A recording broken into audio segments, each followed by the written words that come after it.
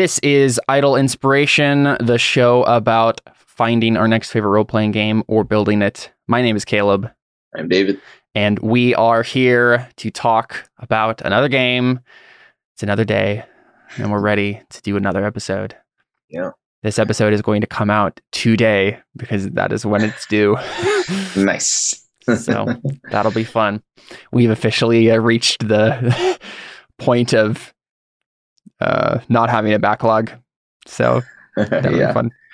Nice. David, what are we doing today? We are going to talk about Fate, and I think we'll do mostly Fate Core, and then we'll add some addendums for Fate Accelerated in there since they're very similar. For those of you not watching the video stream and just listening to this on audio, I am currently holding up the Fate Core book. We'll probably link to Evil Hat's website, the Fate like SRD website, so you can. And if you want to hear us play this, you could probably link our current role-playing reoccurring show, Orphans of the American Dream, where we play ourselves in Fate Core, but 10 years after the apocalypse happens. And mostly we just kill a lot of people. So yeah, it's good stuff. And I try to get David not to kill a lot of people. Yeah, that's true. Yeah. I'm a player in that one, which is fun. Yeah. Yep. Yeah. So I realized something the other day, and this is slightly off topic because you brought that up. We just played Orphans 5 weeks in a row. Yeah. I think that might be the first time ever we've played 5 weeks in a row without an interruption. Really? Because Crow Inquisitors, it's like, I don't think there was ever a point where we did 5 weeks in a row. Yeah. Like, dang. Yeah, I guess. I think it helps having Connor be the GM. I think he feels more compelled to be there. And then we have this small enough group that everyone is like... You're insulting me, David. Mostly. Well, no, what I'm saying is... I know. I'm saying he has to be there so Connor can't be like, I've got other stuff to do. Yeah. So then it happens. All right. Well... you're on thin ice there, David. You're on thin ice. Not that Connor's usually the reason that we don't play necessarily. Right, exactly. That's what I'm saying. Anyway. So Fate Core. Fate. Yeah. Where do we want to start, you think? Yeah, I mean, so this is gonna be like review episode. We'll probably talk about, I think it'll be fun to talk about Fate games we played in the past. And various, like, because I'm sure that'll just be a natural outgrowth of our talking about the mechanics, is like, hey, and this was fun because it happened like this one time, and those sorts of things. Yeah. So that'll be fun to reminisce on a little bit. Let's see, we played 2 main Fate campaigns. We did The Promise of Safe Return was the first one we did. Is when we first started playing Fate. We were doing our weird like Dawn of Worlds like world building thing, and then we zoomed in and did a campaign and played Fate Core for the first time. And it was a lot of fun messing around with the mechanics. We definitely did not understand how the game worked when we first started playing. The first time through is a little rough, but it was fun. And I think maybe the first thing I want to start off with talking about Fate is when you're first starting Fate, especially if you're like coming from like D&D, one of the main things you have to watch out for is the Fate mechanics work in a very particular way, and it is Fate points are the way that you get any bonuses in the game, right? Except for when another character is helping you. The only way, like the way to call on the things that your character is good at, like up and above like what your skills bonuses actually are, is to spend a Fate point or to like get a free invocation, which is basically like spending a Fate point. And I feel like real quick, like the reason I bring that up is like, I think when we first started, we were constantly complaining, or like the players at least were, I was trying to understand the rules, so I was trying not to complain. But like that, I was like, but no, I have this on my character sheet. It says that I am good at this thing. Like this aspect tells me I'm good at this thing. Why don't I just get a bonus? Why do I have to spend a Fate point? Mm-hmm. Especially like you said from D&D, where D&D and Burning Wheel and stuff are the kinds of games, which at the time, I don't think we hadn't played Burning Wheel yet. Yeah.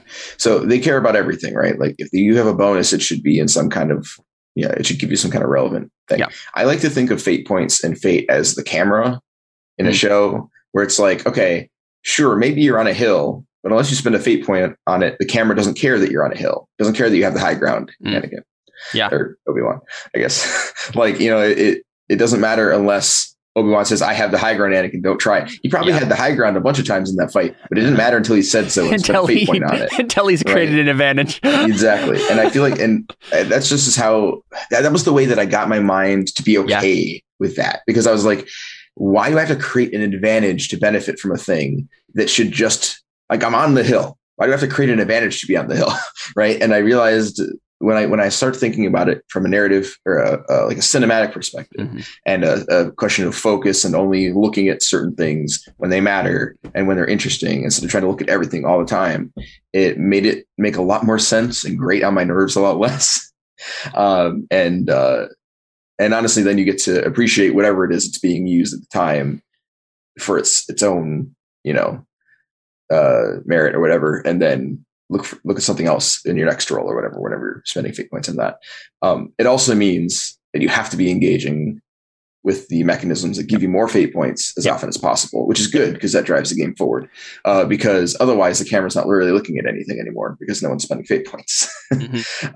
So yeah, I think that sort of necessitates rather the engagement with probably, I think, the hardest mechanic for me to remember if I'm like thinking about GMing or even as a player, which is to constantly be compelling and trying to get fate points, which I don't know if you want to talk about compelling next or if you had somewhere else you wanted to go. Well, let's kind of like give a breakdown of like a normal like character sheet of of the game. But yeah, I was thinking we should start with just like a breakdown of the character sheet and just kind of like what the relevant things of a fate character sheet are, just so we have a what's it called, the pegs to hang our thoughts on, our proverbial hats. Right, obviously the most important thing in Fate is aspects. Right, aspects are phrases that describe some significant detail about a character. They are the reasons why your character matters, why we're interested in seeing your character in the game. Aspects can cover a wide range of elements such as personality or descriptive traits, beliefs, relationships, issues, and problems, or anything else that helps us invest in the character as a person rather than just a collection of stats. Aspects come into play in conjunction with fate points. When an aspect benefits you, you can spend fate points to invoke that aspect for a bonus. When your aspects complicate your character's life, you gain fate points back. This is called accepting a compel. So like they have in the book, they have an example. Lily's character, Sainir, has the aspect tempted by shiny things on her sheet, which describes her general tendency to overvalue material goods and make bad decisions when gems and coins are involved. This adds an interesting, fun element to the character that gets her into a deal of trouble, bringing a lot of personality into the game. Right, so aspects can describe things that are beneficial or detrimental. In fact, the best aspects are both. Right, so that's the first main thing about the game is Fate cares about these descriptive phrases that determine who a character is. And obviously, all characters in the game can have these, so NPCs will often have them as well, and so they can be invoked and compelled the same way. There's also situational aspects, right? So when, as David said, you're standing on a hill, you can create an advantage. You roll to create an advantage and basically say, I'm taking advantage of the high ground, and now I have bonuses. And so you can get free fate points that way, basically, free bonuses to just spend on that aspect without spending a fate point. And yeah, I mean, that's the most important mechanics. And as David said, that's like the currency of the game flows through that. The main mechanism of the game flows through those aspects. And so there's, in theory, what we should be doing when you play Fate is spending a lot of fate points on aspects and accepting a lot of compels from the GM and other players on your aspects so you can get fate points back. There should be in a good game of Fate, there should be a constant churn of fate points happening. So yeah. And one of the reasons that mechanic works so well is because when you're compelling an aspect, more often than not, you're trying to get the character to do something suboptimal or interesting that they wouldn't be maybe inclined to do as a player otherwise, but then you're rewarding them for that action. So the more that you're compelling people, the more that they play their character as they've written their character, the more cohesive the character becomes, the more interesting the story becomes, and they're still being rewarded for it, even though maybe now they're in a tough spot because now they're getting fate points. And as we discussed, those are very important. And so I think, honestly, that dynamic right there is maybe my favorite thing about Fate. And I think what makes it such a strong system is that you're encouraged to play your character the way you've written them in a cohesive way. And in some cases, literally compelled to, because if you want to refuse a compel, you have to actually spend a fate point to say no. If you're out of them, you can't say no. The most you can do is maybe clarify what you meant when you wrote the aspect that's being compelled, just to make sure everyone's on the same page. But I mean, if there's a reasonable compel on the board and you don't have any fate points, your character's doing the thing that you wrote on the character sheet. I remember one time Connor's first fate character, this is one of our favorite things to bring up about it. He wrote lust after women as his trouble. And then the first time that Caleb tried to compel him to lust after women, he's like, what are you doing? And we're like, dude, you put it on your character sheet. Like, this is how fate works. That's how it goes. I think he immediately changed it. But and that is the nice thing about Fate, right? Because at the end of every session, you have the ability to like shift around or change one thing about the character sheet that isn't like the high concept. So I think Connor at the end of that session just changed his trouble to probably something about knowledge or something like that, like too curious or whatever. Yeah, I think that's right. So all that to say, it creates a really tight loop of, I play my character the way it's meant to be played. I get points. I can use those points to focus the camera on things that benefit me. I get to do the things I want to do. And then I run out of points and I get compelled to do things that my character would do that maybe aren't optimal, get more fate points. So it's a really tight and really interesting system that plays off of the narrative statements you've made about your character is the other thing, right? Like, it wasn't an option you had to pick out of the book. You said this about your character. Now it's true, right? And to the point where it's at the core of that sort of gameplay loop. So I think that's honestly my favorite thing about it, and it's at the core of both Fate Core and Accelerated as well.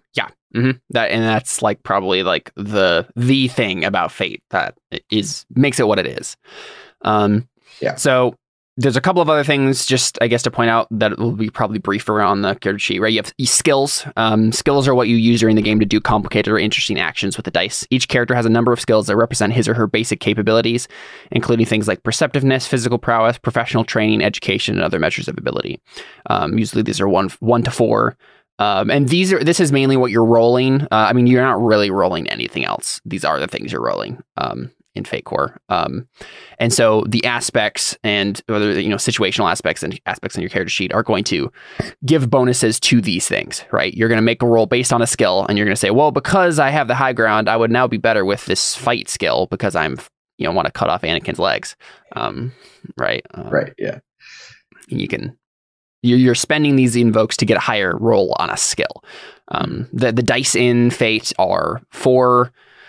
Usually you're rolling 4, what amounts to basically being 3-sided dice, right? It's it's D6s and 2 faces have a plus, like a plus sign. 2 faces have a blank sign, and you just nothing, and then 2 faces have a minus sign.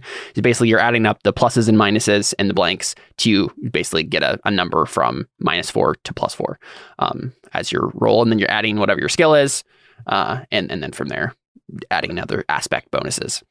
And that's probably one of the big departures, I think, between Core and Accelerated. Just as a side note, Accelerated doesn't have skills. Instead, it does a more powered by the apocalypse type thing. You have approaches. And so if, say forceful is one of your approaches. If you're like, I kick the door down, you're like, okay, well, that's a forceful roll. You'd roll plus forceful, and then you would interact with the systems of the game pretty much in the same way. You just don't have the skills to call on. Yeah, it's more about like general. It's just a lot not easier, but like a lot simple. I don't even know if that's the right phrase. I'm like it's more focused on the themes or aesthetic of your action more than the actual thing you're doing, right? It's like it's I mean, again, more cinematic in that way, where it's just this character is good at being forceful in any situation, right? It has the effect of being like, I always thought it was really weird in D&D when my character would end up with like 20 strength and 10 constitution, and I'm like, I might look like the mountain from Game of Thrones, but I get pushed over by a stiff breeze for some reason. Whereas in Fate Core, or Fate Accelerated rather, if you're a forceful character, you're good at being forceful. It really helps solidify a theme, and I actually really appreciate that. Although it does lose some of the nuance of difference between two characters that maybe Fate Core has, because, for instance, two forceful characters might end up looking a lot more similar in Fate Accelerated, whereas you could have, I mean, Jared and my character in Orphans is a good example. We're both very aggressive characters, like very fighty characters, but mine only shoots guns and Jared's only punches people. So they're very different in how they approach it, and that wouldn't come off as much, especially mechanically, in Fate Accelerated as it would in Core, which is probably why that's, like I said, I think that's probably the main departure between the two. There's also this, I mean, Fate Core is 289 pages. Fate Accelerator is 39. So there's obviously, they pared down the rules a lot to just kind of like give it like a plug and play aspect. And we have ended up playing Fate Accelerated several times too, and it's definitely a very fun system. It definitely has a slightly different feel because it is very like pared down in that way. And so like we've played 2 games of Fate Core, one of which is that like kind of high fantasy magic system oriented thing with lots of magic. I mean, we added a bunch of new skills to the game to like do all the various magics that we wanted to exist. And then we did Orphans of the American Dream, and now we're coming back to that, doing like a post-apocalyptic thing, which it's kind of funny because Fate Core itself isn't necessarily like super naturally inclined toward apocalyptic fiction. Pretty pulpy. So. But I mean, the way we've played it, like compels are very, they definitely like, what's the word I'm looking for? Feed into a post-apocalyptic kind of dark mindset. And so that was, I think, what we focused on the most as like the to get across that feel was like the dark compels about your character in the situation. Connor's done a good job about using, I mean, because we've built characters who are pretty dark, and he's been very good about using that to create a dark setting in a system where it's actually very difficult to die, especially when you are min-maxing to not die. Like, yeah. Hey, look, mine min-max is to kill people. Jared's min-max is to not die. Fair. I only died because they're already dead. Or I only don't die because they're already dead. But anyways, I've lost my train of thought. The best defense is a good offense. I guess so, yeah. But where was I going with that? Dark compels, pulpy. Right, yeah. He's done a good job of using the game's strengths to give us that feeling, even though the mechanics itself don't necessarily feel grimdark, right? They don't feel gritty or anything like that usually. But if you use narration and compels in a good way, and you have characters that fit the setting, no one's running around you don't have Taco from the Adventure Zone running around, making taco jokes and trying to create the taco the whole game, which is great in that setting, and it would totally derail the tone of this of our setting. So I think Fate can really be tweaked to use whatever system you want. It's just that you have to understand that whatever genre, high lethality is just not really a thing too much. I mean, like our characters feel really lethal, and that helps. But I mean, I think I've taken 1 stress box of damage the whole campaign so far. The closest Jared ever got to dying was when he let me shoot him twice. I know you've gotten hit a couple times, but your characters aren't built to be quite as fighty. And also, I think it was a mental wound anyways. Yep. So it was kind of a cheeky blow.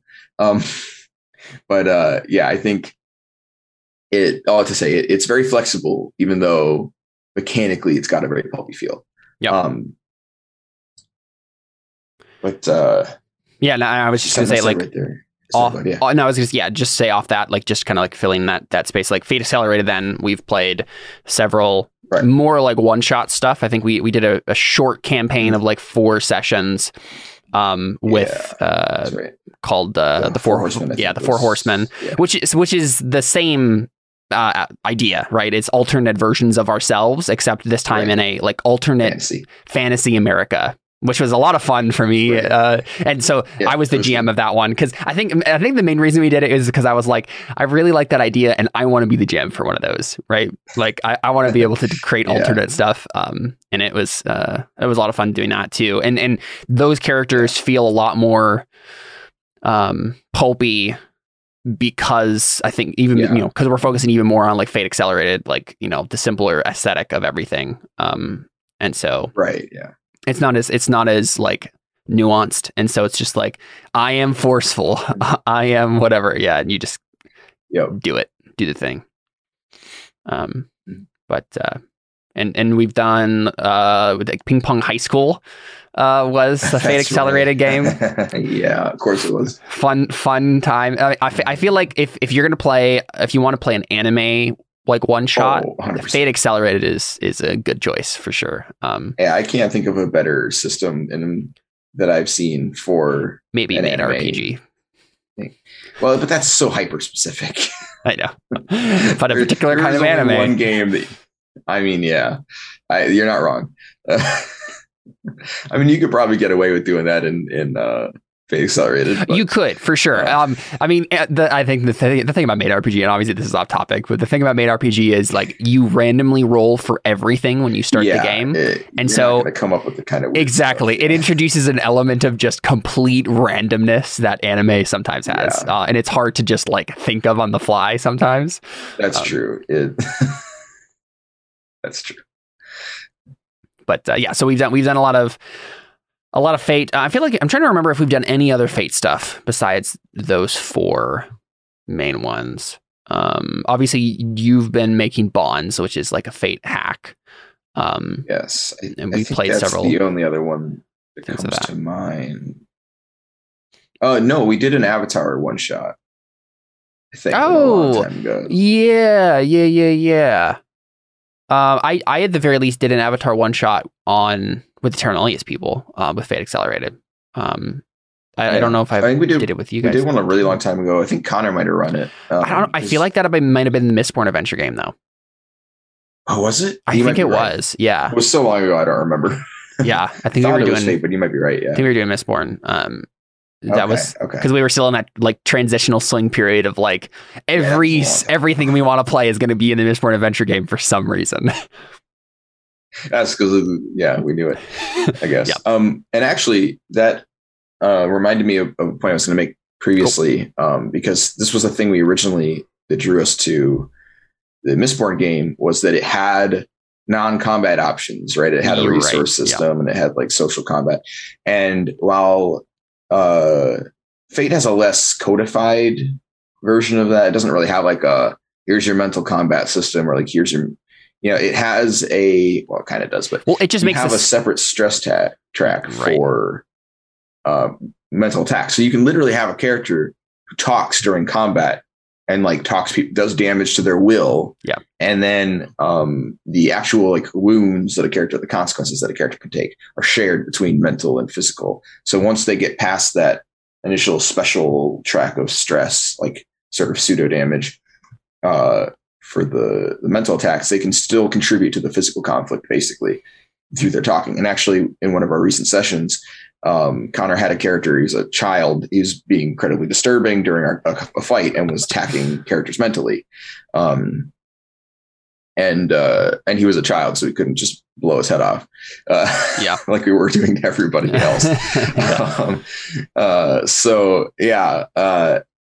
That is an element I think I like about Fate 2, is that it gives you the option to move in that direction as well. It doesn't really put as much effort into it as like say Mistborn did, but it allows it to happen. You could have a social combat using the will stress check and stuff like that.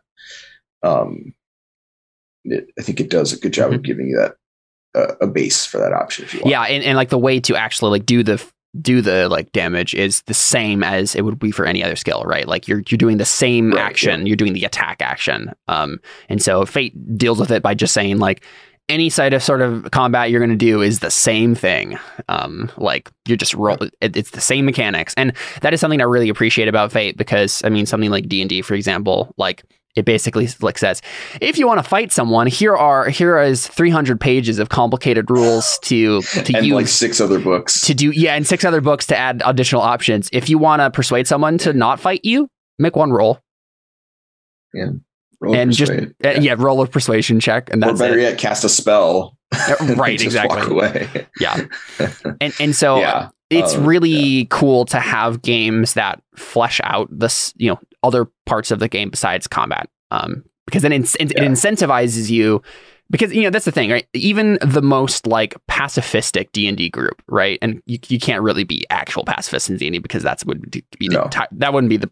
You would be missing the entire point of D&D. You wouldn't have a game to play. You wouldn't have a game to play. Yeah. But like even the most like, peaceful diplomatic sort of party in D&D is gonna want to fight stuff eventually, right? Like, because it's just not fun to constantly just be like, I roll a persuasion check, he's on my side now. I roll a persuasion check, he runs away. I roll a persuade. Like, eventually you want to, because the point of D&D is to your character, like your class, right, is built around fighting stuff. Yeah, right. And if you don't get to use those toys, then what's the point, right? And so persuasion checks in D&D often feel like, we just don't want to fight right now. We'll just do this instead, right? Yeah. Or if there's like an important NPC that you need to like be on your side or something like that, or convince of something, then that's the situation. But get a better price on something. And this is one thing I'm really excited about, and obviously we're kind of off topic again, but like I'm really excited about EN Publishing's Level Up game, which is a 5e advanced version. So I talked about this before, but I signed up for their newsletter, David, and they've been you should check it out because they've been sending out a bunch of playtest documents for like revamped classes and stuff. And like the 2 main things, because the 3 pillars of D&D as it's described as combat, social encounters, and exploration. And basically they're like, D&D does, it already does combat. Like it has so many options for combat. We want to flesh out the other 2 pillars to have like class options, right? Like built into the classes themselves to help with exploration and social stuff. And that's really cool. There's I'm really excited to see what they come up with in terms of like the actual like more structured mechanics of like a social encounter or a exploration encounter. And there have been some of the stuff that they've sent out like specifically for exploration stuff, which is like exploration encounters as you go across the land, and like challenge like skill encounters, those sorts of things based on exploration. That's really exciting. That sounds awesome. Yeah. I'm excited. I'm hoping that they'll have it mostly done by the time I start my next D&D campaign, because then I can maybe not actually play the Level Up advanced D&D because I doubt like there's so many other options for 5e at this point. We don't want to like completely go to just what they have, but like use a bunch of pieces from it and to like advance. Take what I like from it. Well, and I think on that note, that's a big thing. I think that's important, right? Because talking about how D&D really base D&D really only gives you one toolbox. If I decide in D&D to kill somebody, it's very difficult, I feel, to fairly punish a character for his actions in D&D, because what else was I going to do? That was the tool that you gave me. You can't punish me by putting me in jail for 10 years for doing the only thing that I can do. Whereas in any other game that has a system, you'd be like, okay, I mean, sure, you chose to kill this guy, but theoretically, I mean, not that you were any good at these other options, but you had all these other options and you went to something that, in this society is illegal. And that's a logical, you can fairly put consequences to actions when there's other options. And I think that's one of the reasons why I like and appreciate so much having those other systems, even though I'm almost always a combat character anyways when in games, even if they do have a social system. Unless it's Gerwin. Yes, that's true. But then I feel like the actions that I am doing and the fact that I'm choosing to make a violent interaction with a character means something, because it's not the only option. And whoever's GMing can fairly, put consequences to those actions without me being like, but I literally had no other option. And I really like that because it makes doing that stuff mean something. and it should, because you're literally in most cases killing people. Yep. Which I think is why D&D often ends up feeling so murder hobo-y, because there are very little consequences, because there can't be, or there wouldn't be a game. Yeah. Whereas in a game like Fate or the Mistborn system, there can be. I really appreciate that. And I mean, I think we've gotten a little lucky in that we're playing a post-apocalypse right now, and so there isn't really anybody to do anything about it right now. But I'm sure that Connor will find a way to try and bring the hammer down on overtly aggressive stuff, coming up, because he's let us build that as the norm, and so eventually I'm sure that'll he'll disrupt that intentionally. But yeah, I think that, just to bring it back to the topic, I think that that's another reason why Fate having like a will track and the option to attack with, rapport or provoke or that kind of thing, which I think is how you would do it. I like that as just being able to interact with other systems, whether it's in a physical combat and you're helping as a social character or just a social combat, Yeah. I think one other thing we should talk about with Fate is stunts. Stunts are a pretty important part of it, right? So obviously you have aspects and skills, and then the way to really make your character feel very unique is to have stunts. Right. Stunts are special tricks that your character knows that allow you to get an extra benefit out of a skill or alter some other game rule to work in your favor. Stunts are like special moves in a video game, letting you do something unique and distinctive compared to other characters. Two characters can have the same rating and a skill, but their stunts might give them vastly different benefits. Right. So example that it gives here is Landon has a stunt called Another Round. It gives him a bonus to get information from someone with his rapport skill, provided that he is drinking with his target in a tavern. Nice. Right. So, get a +2 for that. So that's like a lot of what makes Fate characters feel really fun and unique is when they have interesting and unique stunts. And there's a lot of examples that they give in the various books of Fate. And honestly, that's where I got mine from, because I like looking through all of those and finding cool ones that I like. But you can make up your own, and so that's what David and Jared did with pretty much all of theirs. I think Josh did as well. I really love that system. It's simultaneously the most fun and the most difficult part of the game, I think, because it doesn't have to be difficult. Like you said, they have enough good options in the rule book that you can just look through and pick stuff, right? And I mean, you can also go online and find a bajillion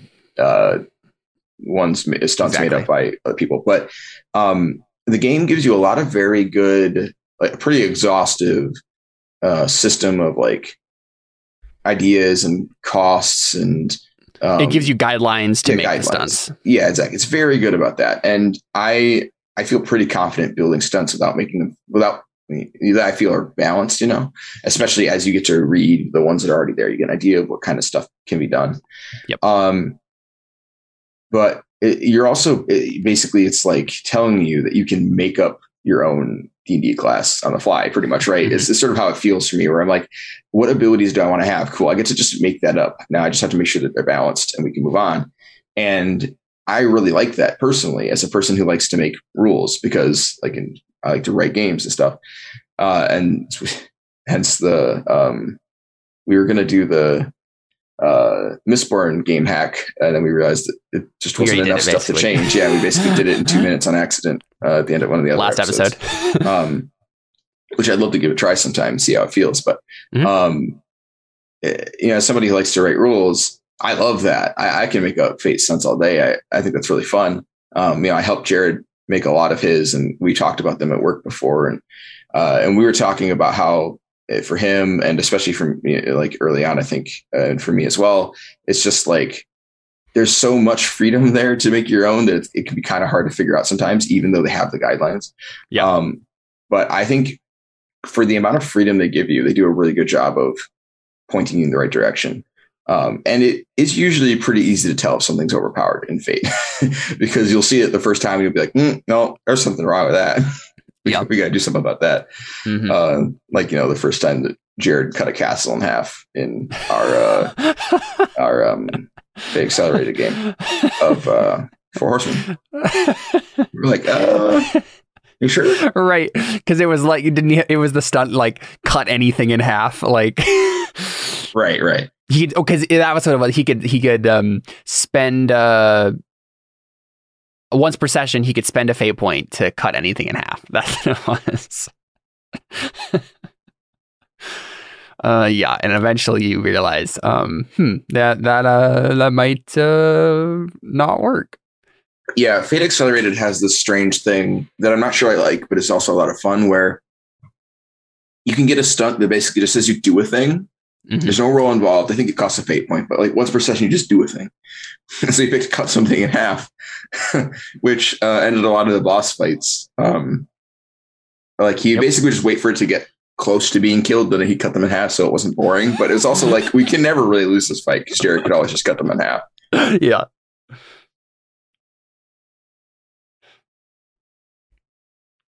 But I think, didn't we like pare that down, and it had to be like something of his size or smaller or something like that? Yeah, I think we put some size limits on it. I think that was after you cut the castle in half. We're like, maybe it should be. I feel like you cut a dragon in half. I feel like that was. You did. I'm almost certain. He did. Yeah. Yeah. But yeah. So that's the kind of thing, right? Like usually, if you go wrong in building a stunt, it's pretty obvious. I'm trying to find that game again so I can look at the stunts. Oh yeah. Well, I have to say, I really like the stunt system. In the game we're in currently, I literally felt like I built myself a D&D class. Like I'm familiar enough with the system that I built it such that it actually requires me to do stuff and like make decisions during the fight to get all of my bonuses, so that it's not just I just get a +10 when I shoot.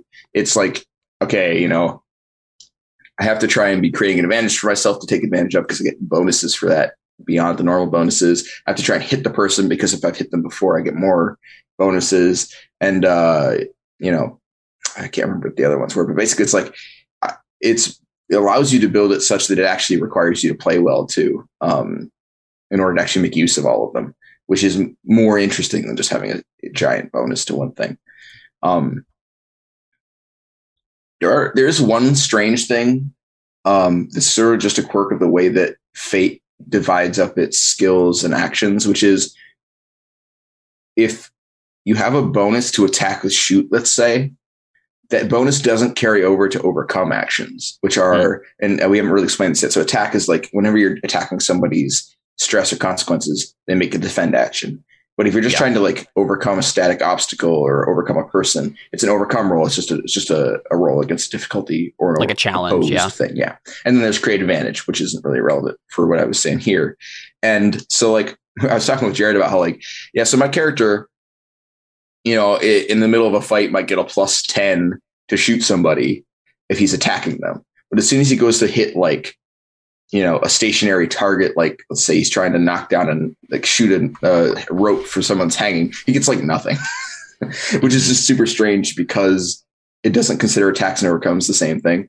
And so that I don't really know that there's a good way to fix that. I mean, I tried to fix it in my own iteration of the game by changing some of the systems around, but like as far as staying in the framework of Fate, I don't really know how to fix that other than also giving yourself bonuses to the other kinds of actions with the same skill. Yeah. Which I think is probably what you're meant to do, because then your character feels like he's good at shooting, but he's not insane at shooting in any one way, which is more balanced in the mechanics and is more cohesive as a character. But it's also a lot less amusing. So that is the one thing I'll say that I've always felt was a little strange about the way that the stunts work. Same thing with like if I tried to create an advantage to my gun, I wouldn't be very good at it comparatively. So, but beyond that, I really like that system. And like you said, it makes the characters feel really unique. Yep. Like for example, my character in Orphans of the American Dream, our post-apocalyptic Fate game that we're currently doing right now, has a stunt called Large Ham, which lets me use rapport instead of provoke when trying to intimidate someone. So this is basically just me like as an actor, like I can fake being intimidating because I'm good at talking. And so like that it's fun because my character like is, the kind of the talking guy, but he has a little bit of like an edge or darkness there that comes out every once in a while. But a lot of it is like me just having to be edgy because the situation demands it, not because I actually am. And so like, I'm not an intimidating person in real life and this alternate version, but I could pretend that I am. Yeah. Yeah. And actually, it just flavors things in a fun way. Yeah, that's actually one of my favorite things stunts do, where it's like, okay, maybe you're really, in my instance, I'm really good at shooting, not so good at fighting. So it's like, well, what if you wanted to just use your shoot instead of fight? And that's, it's not carte blanche. Like, it's only for one action type. And so I can only do that when I'm attacking. Can't do it when I'm defending, etc. But I mean, I could just get a different stunt to do that, I guess. But and it has to make sense, I suppose. Yeah. So, but it's a fun way to do that. Like one of the stunts in the book is you can use your shoot instead of notice, as long as you shoot before you know what you're shooting at. I was like, I love that. It's ridiculous. And so things like that are really fun. And I think one of the main things that makes them that amusing, like gives them that flavor, is the narrative. There's a narrative requirement for every stunt, mostly, where it's like, okay, this is the thing you can do, but it has to be under this narrative circumstance. If it was just like you can do a thing, it would be a lot less fun. But because there's a specific situation you have to come up with where it works, that gives the flavor, a lot of narrative flavor to whatever you're doing. So for instance, like one of the stunts is like you get a bonus to fighting when you're outnumbered. And so, you get the, what is it? The Andre the Giant moment in Princess Bride, where it's like you use different moves when you're fighting a whole group of people, just one guy. And then, he's being choked out. Those kind of moments come from having those narrative expectations, those narrative restrictions on the bonus. And I really like that. I think that is a big part of that flavor. And it's crazy to me how much of like an interesting and unique flavor a character can get in Fate with basically only aspects, a couple skills, and your special abilities, basically your stunts. Yeah. And it does a great job of building an interesting character without needing a whole bunch of stuff, like something like D&D would. Not that is a problem, but it uses so fewer parts to build something of, in my opinion, an equal engagement, interest level, if not more, because you've put a lot more thought into it. Your own creative thought into it. Instead of just picking it off the list, Yeah, I grabbed the 4 Horsemen, I rolled 20 again, looking through it, and so I forgot. So all of you had magic powers in that one, right? You all had like a particular magical ability that was true about your characters, and so Jared chose like kinetic manipulation, and so basically it says, ridiculous. His stunt is split. Because I have honed my skills with my magic, once per session I can cut anything within reason in half. That's the stipulation we had, but that's good because I'm the reason in that. The GM is the reason, so it's just up to me. Yeah, Jared's power was basically just, kinetic manipulation is so universal. It's very general, which is, he does that a lot. I mean, I remember we did a superhero game, that was in Mass stuff, and his power was, which to be fair, it let him pick this power.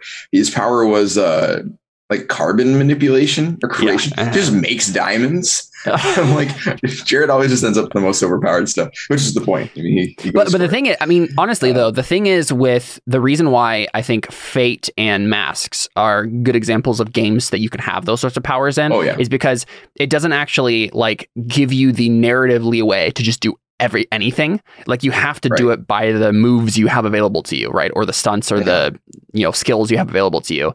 And so like for Fate Accelerated, for example, with this, like he can in theory do anything with kinetic manipulation, but he has to roll high enough to do it. Yeah, that's the thing is no matter what you narrate yourself doing, your mechanical ability isn't necessarily better than anyone else's. Exactly. So.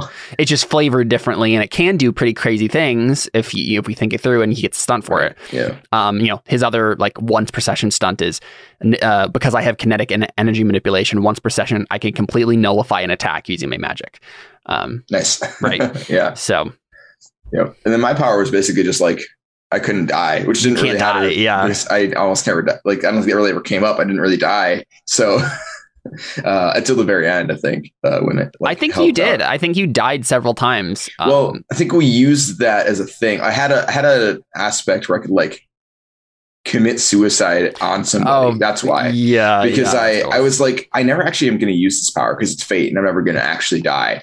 So I made a different stunt where I was like, basically I can just commit suicide and like double kill somebody, and then I just respawn because that was my other power, which made it. I think you did change that though, because you don't have it on your sheet anymore. I feel like something happened to temper your.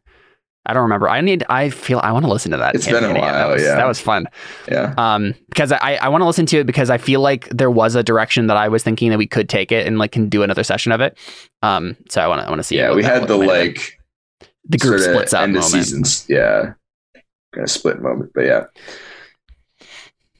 Cool. Anything else you want to talk about with Fate? I mean, giving it like a review, in terms of. I mean, like when I went to build my own RPG system, I used Fate Accelerated as the bones, which I feel like says a lot about how I feel about it. Like, there are things that aren't my favorite about Fate Core, and there are things that aren't my favorite about Fate Accelerated. And so I was like, I want to try and build my own version in the middle somewhere, right? Like, my biggest bone to pick with Fate Core is I don't super love the advancement system. It's not really my thing.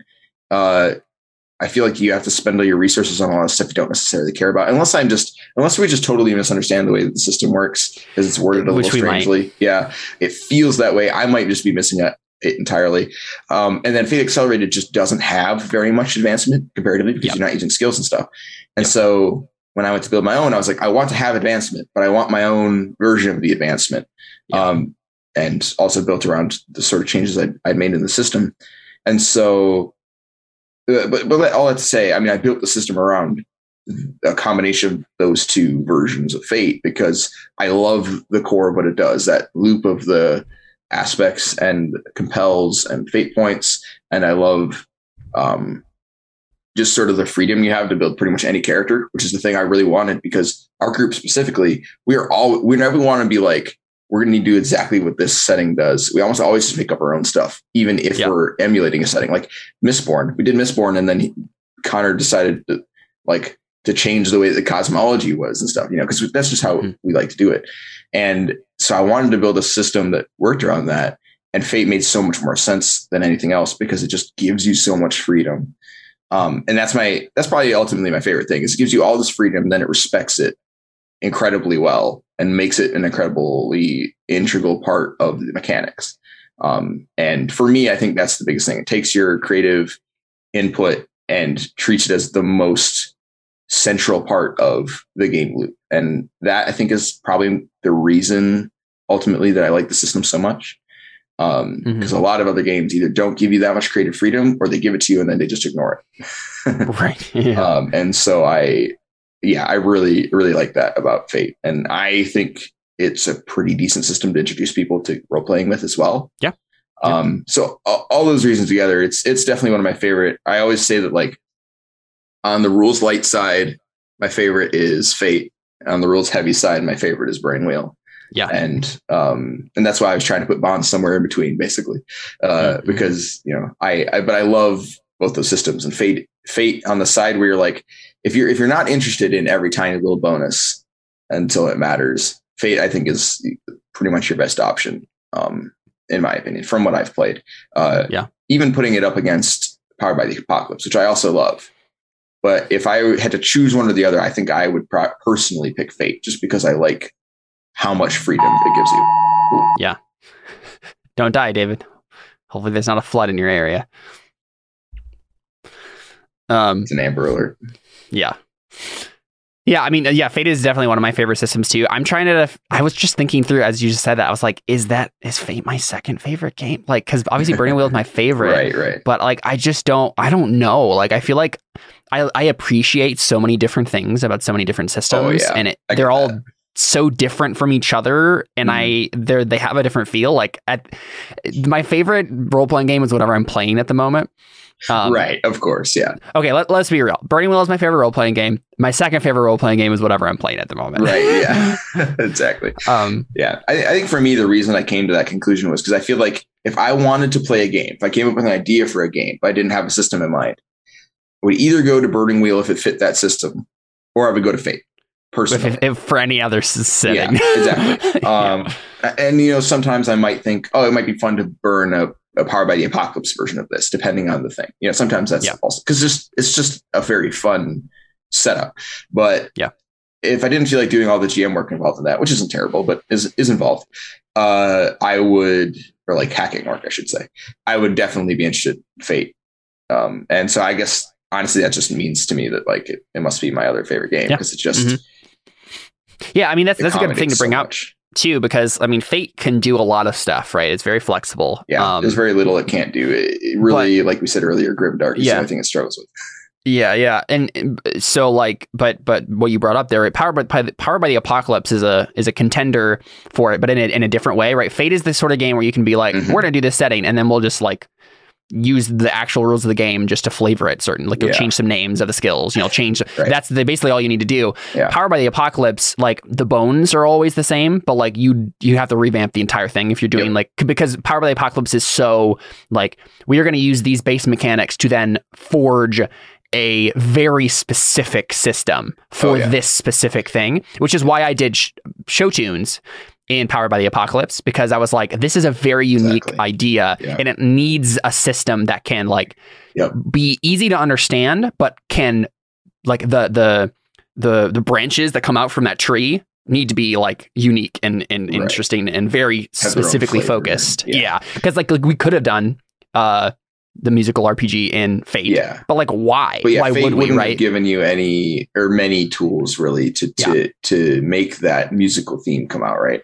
And ironically, Powered by the Apocalypse and Fate inhabit the same space, and that they're both pretty rules light. They're both pretty easy to wrap your head comparatively to the games that people like, like D&D, Burning Wheel, Rifts. On the spectrum, they're pretty rules light. But ironically, they occupy totally opposite spaces, and that one is hyper focused in like the most hyper focused way, which is obviously Powered by the Apocalypse. I like your character, right? Like you get a sheet that tells you who your character is practically. You get some options. I mean, who they can be, right? Like you've got a bunch of different options, but there's a very set feel there when you pick the thing. And then there's Fate, which is like, tell me who your character is. You've got blank slates, right? Yeah. So it's like, they're funny that they're in the same sort of mechanical area, but narratively and practically they're just totally polar opposites. It feels very different. And speaking of exactly, speaking of Powered by the Apocalypse, just as a fun side note, we did Thursday a game of session of Monster Hearts. Oh yeah, I know you've been wanting to do that for a long time. Yeah, I have. And when we actually like sat, like at first I was like, because it was Terra Nullius people, it was like we've more or less wrapped all of the side story stuff that we were doing for Terra Nullius, and we're quickly approaching the climax of the entire campaign. And so we didn't want to like start new side stories, right? And so we're like, well, what can we do? Like if Jordan happens to be not free for a couple a couple Thursdays in between now and when we finish the campaign, what's something that we want to do? Like in the meantime, we decided to do Monster Hearts, because I suggested it. I was like, here's what it is, and immediately like Emily and Alyssa were like, yes, teenage monsters, like we want to do that, like that sounds awesome. But then when we were looking through the rules, we're like, holy crap, this is just gross. Oh, I'm sure, right? It's just kind of gross. But we were like, okay, well we're gonna do it anyway, and we're gonna tame it, right? We're gonna reword the moves so that when it talks about sex, it's actually talking about like romance and intimacy, like in a romantic sense. And so we're like taming it a little bit. And honestly, it worked really well. Like we did it Thursday, and there was a lot of fun stuff going on. And the moves were very interesting. The feel of it was very unique. But and we didn't get into any grossness, so that sounds fun. Yeah, I am not surprised to hear that it was the case. I mean, I feel like a game about high school dating is gonna trend that way anyways. A game about high school dating with monsters, I feel like is already way past that line. I mean, so many monsters are already like weird mind controlly stuff and weird, that it's like, it's just doesn't have anywhere else to go. But it's cool. We have a vampire, a ghost, and a hollow, which is basically like someone who has no past or memories and they don't know who they are. Nice. That's awesome. It's been fun so far. But yeah, that's an example of a very specific Powered by the Apocalypse game. Yeah. And that's again something you could do in Fate Accelerated or Fate Core, but it wouldn't have that same really hyper focused flair that Powered by the Apocalypse can do. So that's the thing, right? Anytime you have a game built for a very specific thing, usually that game, assuming it's well written, will do better than a game that is written for anything like Fate. But oftentimes if you don't like exactly what it's doing, you don't have a lot of control over it without doing some work. Whereas Fate Accelerated and Fate Core come to the table expecting you to put in some creative work, right? And of course, if you're worried about building your own world or something, you just play Star Wars in it. It works fine. And then you don't have to worry about that. And, Star Wars has its own system, but maybe you don't feel like learning that whole system. Yeah. Because that's the other thing, right? You can jump from Star Wars to Lord of the Rings to your own stuff and not have to learn a single new rule because it's true. Yeah. It's all the same, right? So as long as those rules are fun, and I think that they are, I think they do a great job. It's really not, it doesn't really harm you any to use a generic system, even though it doesn't have necessarily the same specific flair that a game written for it might. Yeah, I mean, and that's the thing with any system, right? Like, and this is something we'll talk about like probably a lot as we continue the podcast is, like any system, even if it is like a system or like a setting neutral and tries to like be as neutral as possible, it's going to still have its own feeling and flair. Course, yeah. And so if mechanically, right? And so, Fate, even though it can do pretty much, like you can sit down and just say, I am going to do this thing, and you can do it in Fate. It doesn't mean that it's going to feel like you want it to feel in Fate, right? Because of the way that Fate works. And the same goes with like a system like GURPS, for example, right? Yeah. GURPS is like, in theory, it's like you can do anything in this game. It is the system for any possible anything. But like the way that it actually comes out feeling is a particular way, right? And it's a way that for some people, it's, I'm sure, very fun. For me, it's just way too complicated. Yeah. And I think say with Hero System, right? Oh yeah, definitely. Just and it did give us it did give us a very particular feel, right? It was like we really liked the hit locations, like that was really fun. Whenever you got a 13 and got to hit someone in the crotch, like it was like that's funny, or right? For us as teenagers, exactly, right? Those sorts of things are interesting. You can play with your own, like it was obviously very focused on like powerful abilities like superpowers and stuff, because that was what it originally was for. That's what Hero System was made for in the first place. But anything you do is going to have its own feel. It's just whether or not that feel fits the theme, like the actual setting you're going to be playing or not. And if you don't want to learn a new system, that's what I feel like sets Fate apart from other generic systems. It still has that, definitely, but because so much of the game is derived from the narrative, it tends to have more of the narrative feel of whatever you're playing, just by nature of the mechanics. And I think, like I said, the only one real mechanical restriction you end up having with it is that your characters are very difficult to kill. It's very difficult to kill a character, and if they have a fate point, they can just spend it, not die. And so it never feels like they're in danger a lot of times. Exactly. It does struggle with that as far as like if you're trying to like do like a Cthulhu game. Although with the will track, you could do a pretty good job of that, especially because most characters won't actually do a good job of making a willful character. I mean, there's actually like a Call of Cthulhu Fate, like particular hack, like which I think would work really well, actually. But that's also a thing that you can get around with good narration. You can make a thing scary, and if you really are wanting to play a system where the characters are in danger a lot, you just make the enemies stronger, and they're going to struggle because it doesn't take a lot. Where if an enemy's bonus is higher than yours, it doesn't take too much higher before they can start just become really difficult to deal with. And honestly, in our game, the only reason that we've had so little trouble is because we have a lot of stunts and a lot of synergy. Connor's been pretty generous in that he's not given his enemies a lot of stunts. He's given them pretty high bonuses, but just comparatively, they don't end up rolling insane amounts like we do, which is probably good, or we would die because there's usually more of them. But it gives you the tools to manipulate it if you need to. If you're like, okay, we want to play in like a historical medieval setting, it might take a little bit of work and awareness of a system to get that to come across, but it can, because it has such a narrative focus in the mechanics. Yeah, and I think that's probably a good point to bring up about it, is like Fate focuses very much on like the kind of like, I think maybe a good word for it is like cinematic, right? Definitely, and by virtue of that, because of the way film works, right, you can frame your shots all sorts of different ways, right? And so you can have the cinema feel of anything. I think that still limits ultimately what you can do with it, right? Because you can't do a intense literary novel feel, because that's not Fate at all. No. Right. Burning Wheel, certainly. Right. Yeah, that's true. Yeah, you can do that. You can do epic historical literary novel, no problem with Burning Wheel. But Fate has a very particular focus, and that is the focus of like the camera in film. And if you can frame it like that, then Fate's got you covered. Yeah. Fate lives or dies on your ability to evoke the feeling through like narration and stuff like that of whatever setting you're in.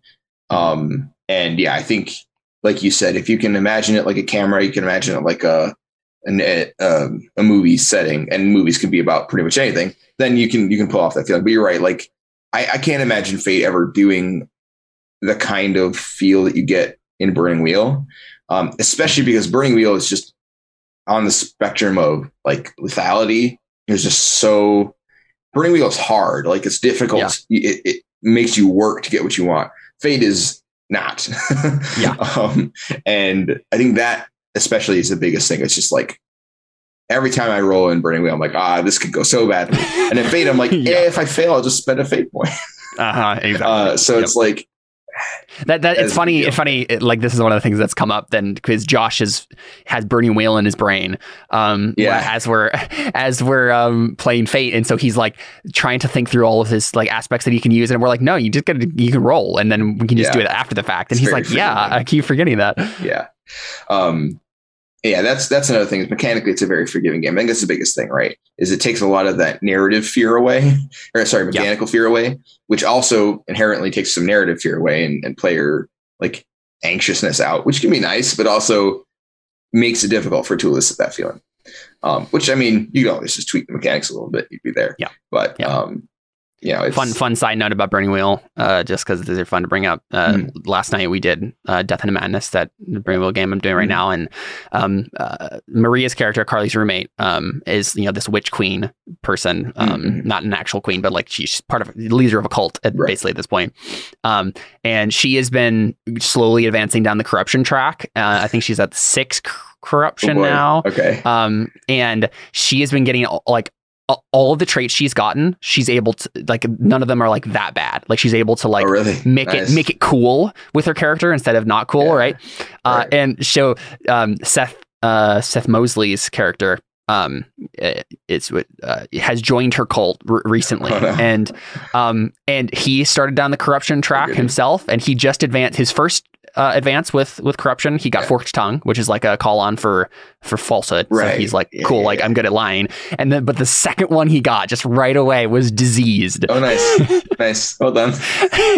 So he's now like wrapped up like a leper, and it's just like, this is the price of evil, my friends. And that's the sort of thing that Burning Wheel will do to you that Fate would never do to you, right? Yeah.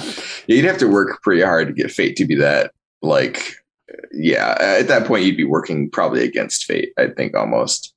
That's nice. It would just have to be up to the player at that point, right? It would be the player just like, I want to get a disease. Like you would never be able to, as the GM, have a consequence be like, you're now diseased. I mean, at least not without being beforehand being like, look, I'm going to put down some pretty harsh stuff on you guys. Be ready for it. But with corruption, it's like, this is the roll of the dice. Like, corruption corrupts. Your table, half of it's the worst, half of it's okay. So Yep. Half of it's the worst in a different way. Right. But I think it's pretty much all I had to say about Fate. I think those are most of my thoughts. It's overall definitely a good game, and I have very few gripes with it, and mostly I think they're just down to me either having a different philosophy of, like, for instance, with advancement, like how I'd like it to be, or maybe just completely misunderstanding the system. I've read it like 10 times and I still don't really think that I get it because the way that it reads just doesn't make sense to me. So I'm like, I can't be understanding this, but also I can't not be understanding it. I've read it 10 times. So I don't know, but I mean, so we've done a lot of fun Fate games in the past. And I mean, I think just as one last note is, like, the first thing we did with it, Fate Core, we did The Promise of Safe Return, which is like a high fantasy, Brandon Sanderson style epic fantasy, with also some different magic systems. And honestly, I feel like Fate really helped us get those feels across, like, that we wanted with the magic, because of the way that it was able to be because we could make the magic a skill, and then it could have stunts based off of it, and like advantages that are created to help it. Like it felt really cool and balanced, right, in a way that Mistborn a lot of times just didn't feel, and because it works sort of a similar way, right, where it was like you have a power and it has a rating, and you have skills and they have ratings or stats or whatever, but they didn't add together. They didn't really add together in a way that made sense, right? Either it was too much with pewter, or it was not enough with like rioting. Either it didn't help you at all, or it was like super OP. Yeah. But with Fate, we were like, okay, cool. Like we have this epic fantasy world that we've now created as a group, and we have all these magic systems. We know how they work. Now we know we can sit down with this system and make it all make sense in the rules. And it was a lot of fun, right? We had your character had like weird like marking information magic system. That's right. Yeah. Right. And that was so fun because it was just creating an advantage. It was like, I marked this guy, create an advantage. He has a marker on him now. I know stuff about him. I can kill him better. It was a lot of fun. The thing that's great about it is because Mistborn didn't have that, right? You just did the thing. So you're either using your magic totally or not at all. Yep. Or in the case of Peter, just also. And with Fate Accelerate, it's like, okay, if you're not great at magic, that's fine. Use it to like create an advantage, do what you're good at, which I think was my case. But if you're really good with magic, then do the other way around. Maybe you're not very strong, but maybe you can like create an advantage to set something up and then use it to benefit your magic and use that. And that was Connor's character, right? He had like weird lore things going on with his like magic book, and he was doing lots of stuff with that. Yeah. And then we had Jared, and Trevor's characters had the yellow eye magic system, which was like monster hunting, and you got traits based on the monster you killed. Yeah. Cool. And so that was a lot of fun for them because they could, again, create an advantage. You can have lots of stunts based off of that, and lots of narrative opportunities to use like beast strength in various ways because you killed this lion, right? Like that's, just fun stuff like that. Mm-hmm. And it helped us fill out the system, the magic systems themselves too, because we had to think about how it would work in this. Yeah. Like, is that in the game reasonable? Is it not reasonable? How do we put a limit on this? Because that's the other nice thing about, like with that system or with that idea of using the game to build the system is, if you're writing a narrative in your head, you might be like, okay, they can do this cool stuff. It's awesome. It's super overpowered. And as soon as you get into a game, you're like, all right, cool. But this character is going to totally overshadow everybody else. How do I put limits and stuff on this that make it one fair, but also then more interesting? Because like Brandon Sanderson says, magic is more interesting in what it can't do than what it can do. And so all of a sudden, something that might be just kind of like a cool power fantasy becomes like actually an interesting system because you're forced to balance it in some way. Not that every magic needs to be balanced every other magic, but it helps you at least think about it. Yep. Mm-hmm. Yeah. So that's an interesting. Yeah. We had a lot of fun with Fate, and we're continuing to have a lot of fun with Fate. And if you want to see us play it, you can go check out Orphans of the American Dream, and if you give on the patreon.com/CalebMPowers, you can insert yourself as an alternate version of yourself in the post-apocalypse and probably get killed by David. I'd say roll a D100. If you get an 80 or lower, you die by me probably. Although maybe not anymore. We'll see. Who knows? Yeah, that's fair. You did just change your trouble. So I did just get told what for by Jared. So here we go. But cool. Well, that has been our episode. Yeah. But I mean, thanks guys for joining us. Hopefully you guys will check out Fate. Honestly, I think it's worth it. Thanks again for hanging out. We hope you've been inspired to play more role-playing games. Have a good one. Adios.